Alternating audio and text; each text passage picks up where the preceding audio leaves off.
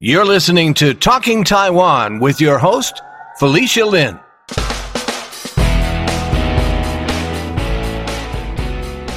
On today's episode of the Talking Taiwan podcast, my guest is Gerrit van der Wees. Gerrit is the former editor of the Taiwan Communique, a publication that was dedicated to the human rights and democracy of Taiwan. He has also worked for FAPA as a senior policy advisor and currently teaches the history of Taiwan at George Mason University. He's also a former Dutch diplomat. I've invited Gerrit as a guest here today to share some of his perspectives on the recent presidential election in Taiwan. Welcome to the podcast, Gerrit. Thank you very much, Felicia. Really pleased to be on your program. So on your questions, I think it's good to look back perhaps 1 year ago after the November 2018 elections, when Tsai Ing-wen was not in a very good position. The 2018 elections had been pretty disastrous for the DPP. But after that, she was able to regroup and reorganize the DPP. So in the first part of 2019, she started already to make a comeback in a sense, winning back many of the constituencies that had drifted away for some reason or another.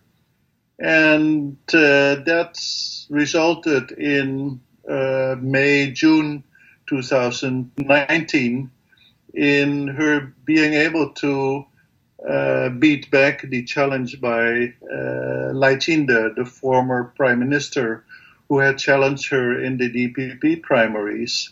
He had been part of the group that wanted her to go farther and faster in the direction of democratization and, in a sense, eventually independence. But she felt that a more gradual approach would be better. And in a sense, she did win out in the primaries of the DPP in June 2019. What happened then is very interesting. Of course, we all know what happened in Hong Kong. In Hong Kong, the students went on to the streets to protest against the extradition law that the local government in Hong Kong proposed that would enable extradition of people from Hong Kong to China. And that was really not to the liking of many young people in particular, who felt it was a violation of the one country, two systems concept that had been imposed on Hong Kong.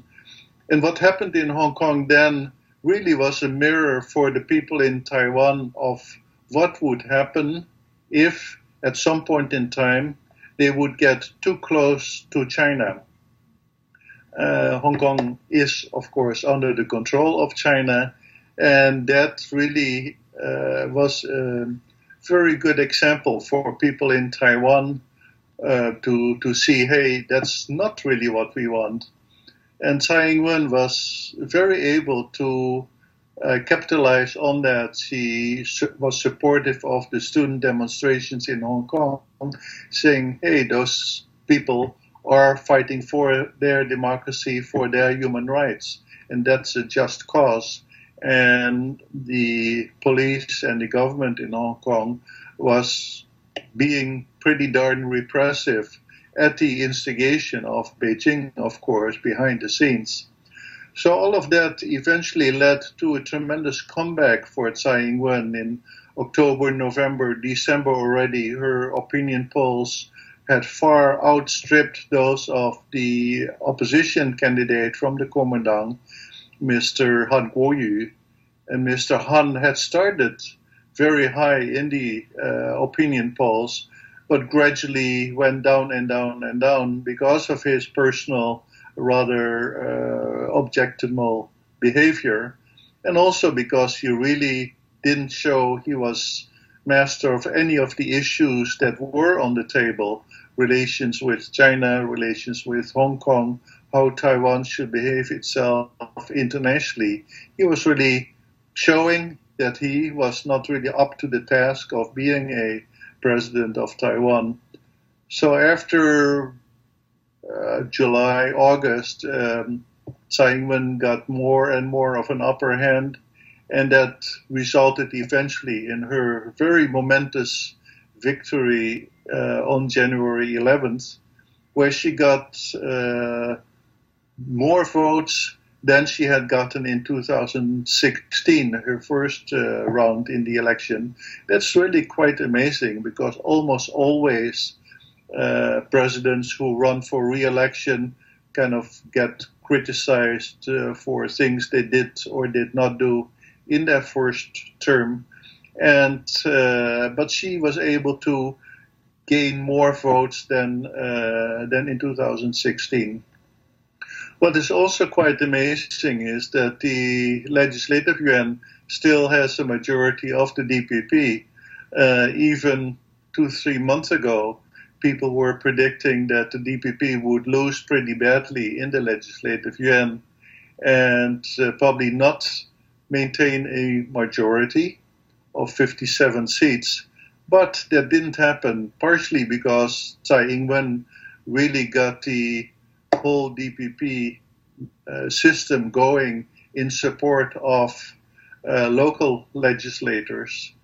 And on the other side of the aisle, the Kuomintang basically did not do a very good job in the elections. So that eventually resulted in a Legislative Yuan with 61 seats out of 113, which is a good majority. And the DPP can also count on a number of these smaller parties that are green, as we say in Taiwan, and even more progressive on a number of issues than the DPP itself is. So the DPP and its allies in the LY can count on pretty close to 70 seats out of 113. So this means that Taiwan will be able to move forward, and Tsai Ing-wen will be able to move forward with the reforms she started in her first term. One other thing before I go to what we can expect for the future is that this election showed the international community very clearly that Tsai Ing-wen has a very clear mandate of the people in Taiwan, 57% of the vote against 38 for Mr. Han Kuo-yu. That is really a almost 20% difference, and that is a landslide majority. So it has shown the international community that it is possible for a small country like Taiwan to push back against Beijing, against the threats and intimidation that Beijing has been engaged in over the past few years, very much since Tsai Ing-wen started her presidency. They have used all kind of measures, carrots and sticks, to try to push her into a corner. But her election does show to the United States, to the countries in Europe, that, hey, Tsai Ing-wen is somebody very special who has found a method of pushing back against Beijing without being too abrasive. You know, she has stretched out her hand towards Beijing and say, hey, we can talk, we can discuss issues, but we do not want to have preconditions like the one country, two systems idea that China has been pushing, or the so-called 92 consensus, which the Kuomintang had agreed to with Beijing when Ma Ying-jeou started his presidency. So this has really caught the attention of many major newspapers, New York Times, Washington Post, Financial Times in London, Wall Street Journal, all had major articles about the elections. And I think this is really a first in history. I remember in many of the previous elections, we would get one or two articles in any of the major newspapers, and then we would consider ourselves lucky. But now each of those papers have had major editorials, like the Washington Post, with one column by George Will saying, time is on Taiwan's side. And I think that's also very encouraging for President Tsai and for the people of Taiwan who have worked so hard for their democracy and are sticking their head out for democracy. Mm-hmm. So this is my first part of the analysis of the elections. Any further questions on that? Yeah, no, I was actually just curious in terms of what happened in 2018 that made her approval so low, and besides what you mentioned, how that turned around. She initiated, when she came to power in 2016, she initiated a number of reforms. One is pension reform. Under the old system set up by the Kuomintang, pensioners from government positions like teachers and military people, they got 18% interest on their savings account paid for by the government, which was a totally untenable system, which was draining the coffers of the government, and she had vowed to end that. She initiated that and, of course, got a rather rough response from teachers, from people in the military, and they started to be energized and have rather large-scale demonstrations. So that was part of the resistance against that particular reform, the pension reform. On the other side, she promised also reforms, for instance, in terms of the transitional justice issue, that the Kuomintang should come clean, should make up for all the wrongdoings done under the martial law period. Mm-hmm. And that moved rather slowly. The system was pretty resistant against that. And many of her supporters who had voted for her felt, hey, she is not going far enough, not going fast enough.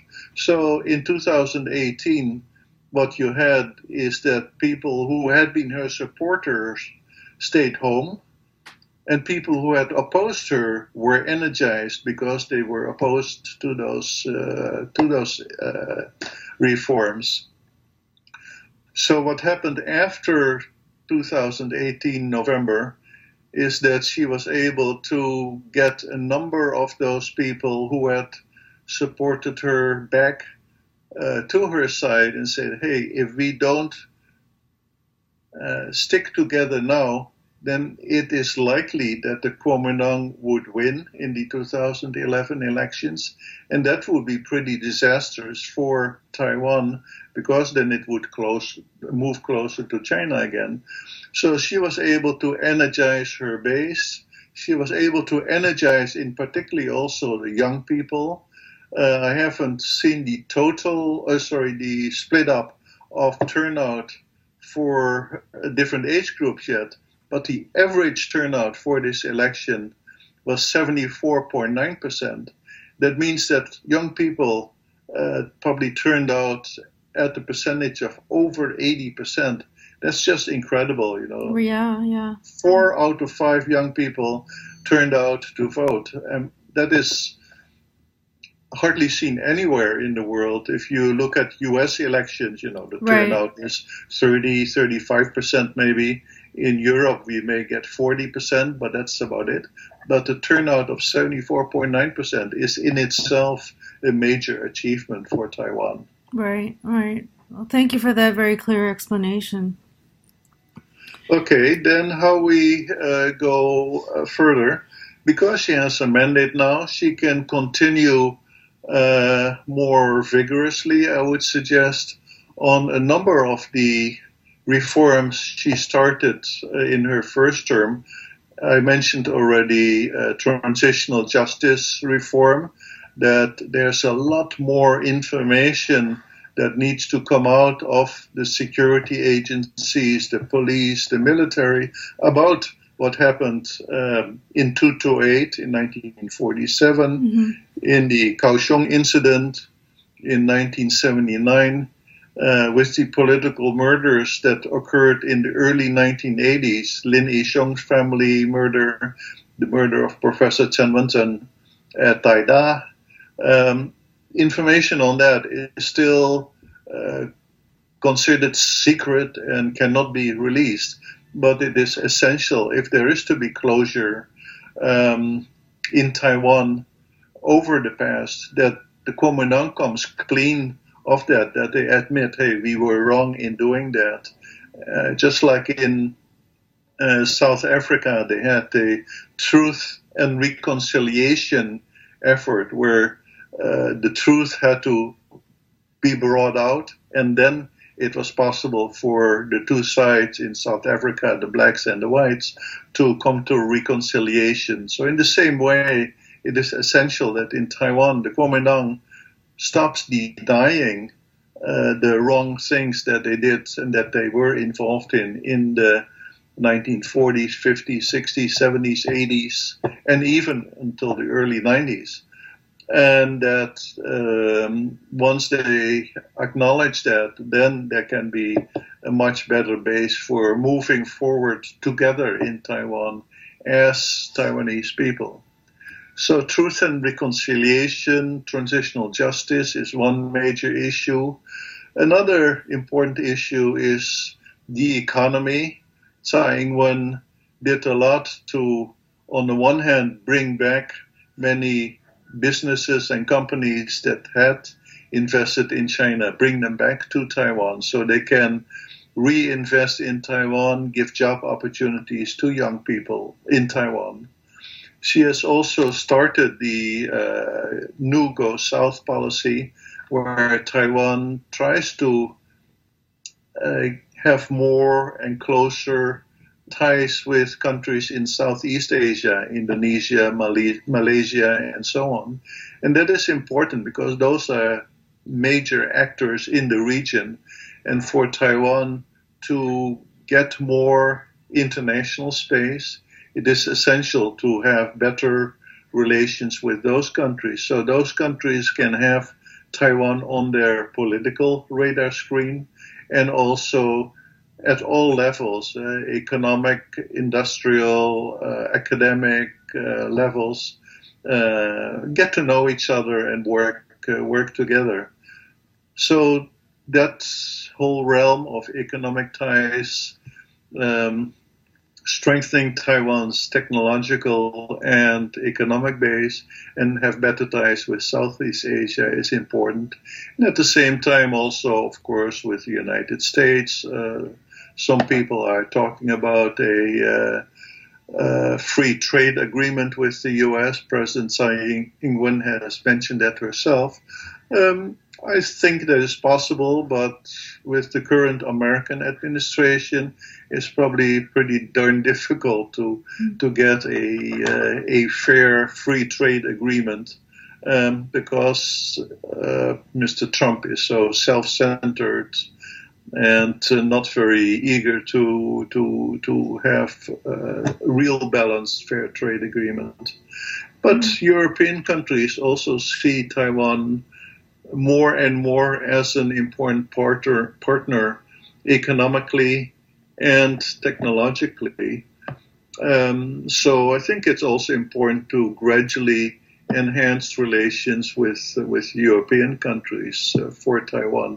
Taiwan has some very good representatives in Brussels, in Berlin, in the Netherlands, so I have good faith that those people will be able to lift Taiwan up to a higher level in terms of relations with Europe.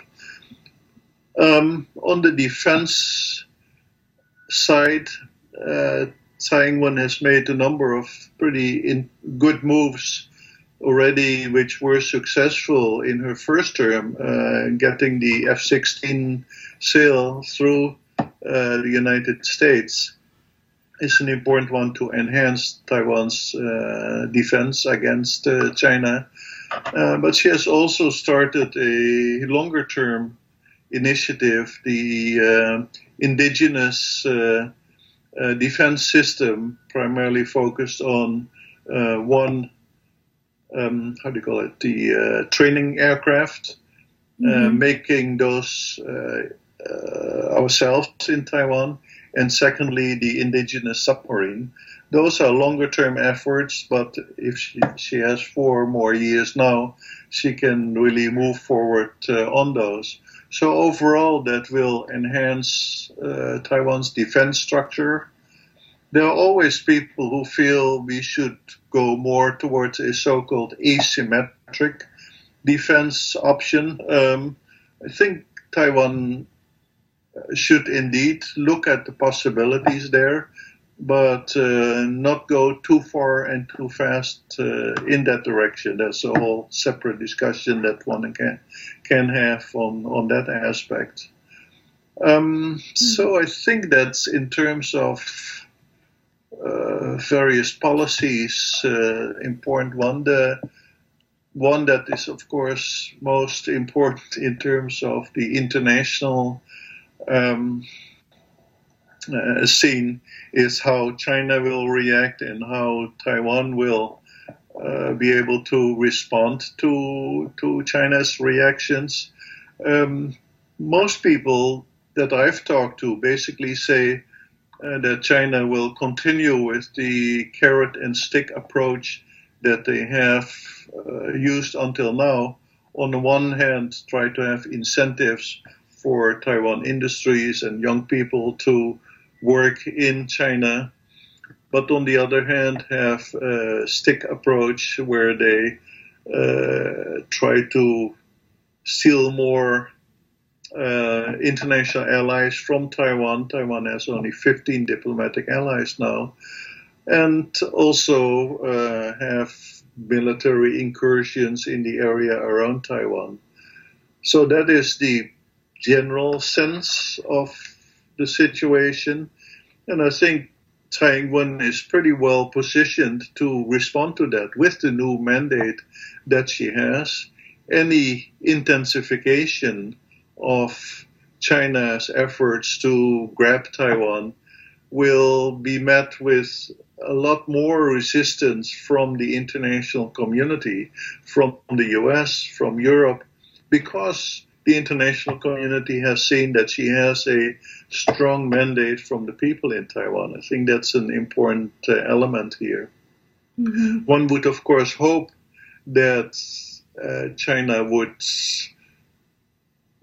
be more accommodating to Taiwan, reach out to Taiwan, have not these measures to limit Taiwan's international space or to push Taiwan into a corner.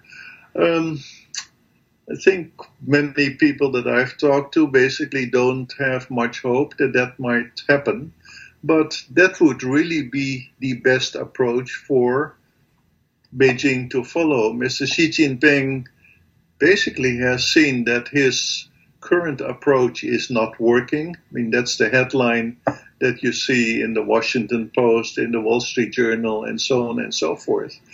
And if he would be wise, then he would tone down the rhetoric against Taiwan. But it is very doubtful that that will happen. So I think that is, in a nutshell, my perspective for what might happen for the future. Mm-hmm. Great. I'm just curious in terms of attracting the business from China back to Taiwan. What did Taiwan do to make that happen? Well, one big driver was, of course, the fact that the U.S. and China got into a trade war with the United States imposing tariffs on products from China. So Taiwanese companies that had been involved in producing things in China basically felt, hey, if we stay here in China, then our products will not be able to find the markets because there are these higher tariffs from the United States.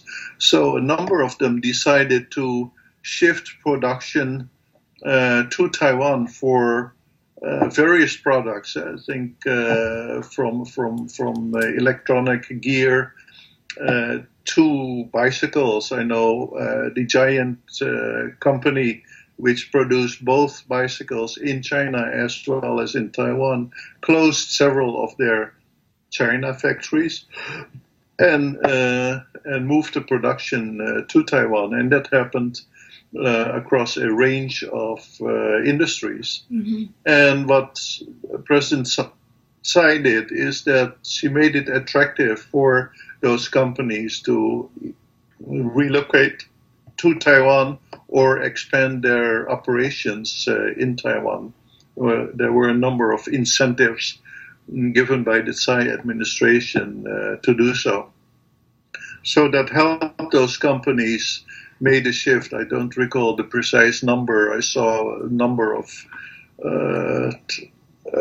companies and amounts of dollars that were relocated back to Taiwan. A number of companies also diverted their production to other places in Southeast Asia, particularly Vietnam has been a beneficiary, and India. But what President Tsai did with getting them back to Taiwan was pretty important, and that also led to the significant growth of the economy in Taiwan. Over the past 2 years, you've seen a very significant uptick of annual growth figures for Taiwan. So that is also the result of that effort.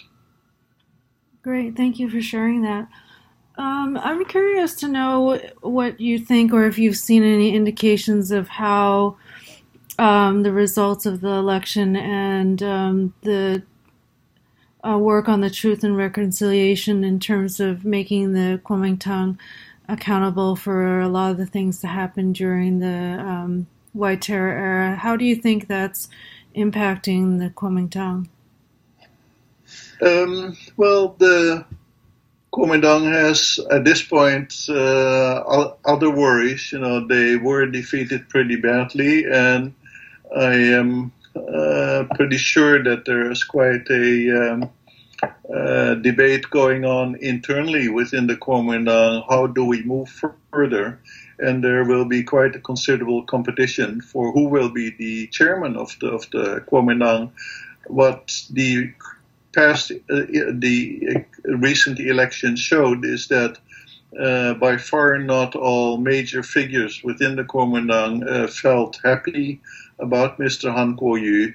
Mr. Han Kuo-yu, of course, kind of parachuted in, and he was never really a key member of the core leadership of the Kuomintang, but he just came in last year as mayor of Kaohsiung, and then made his run for the presidency, which was pretty disastrous.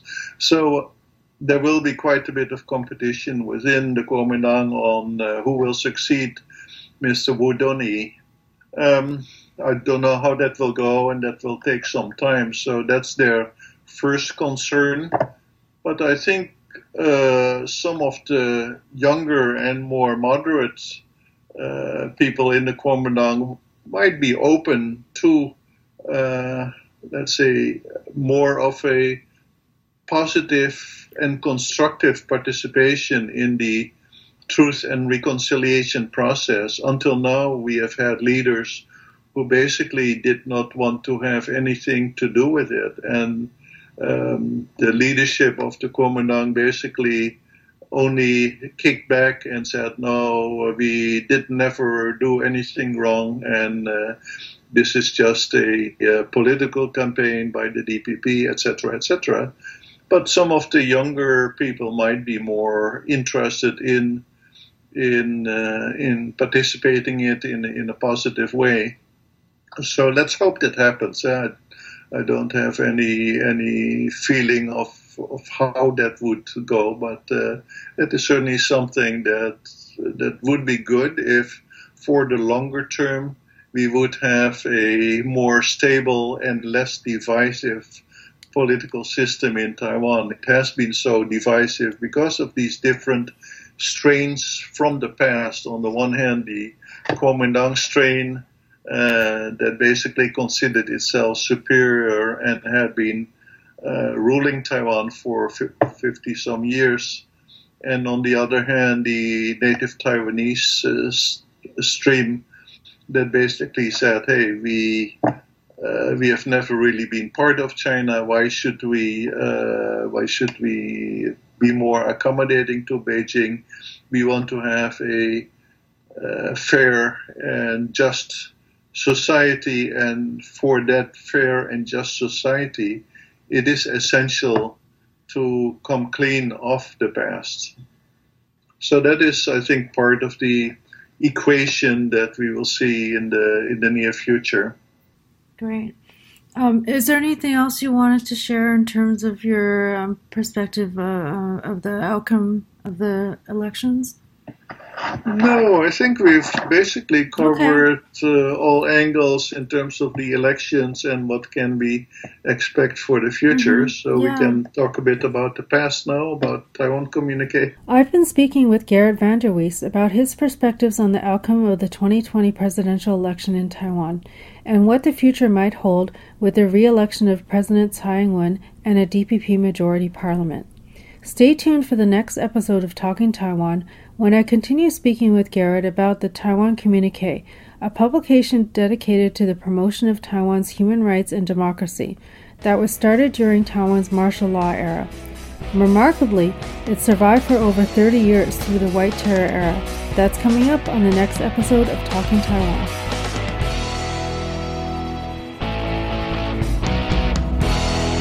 Talking Taiwan is brought to you by Forumosa.com.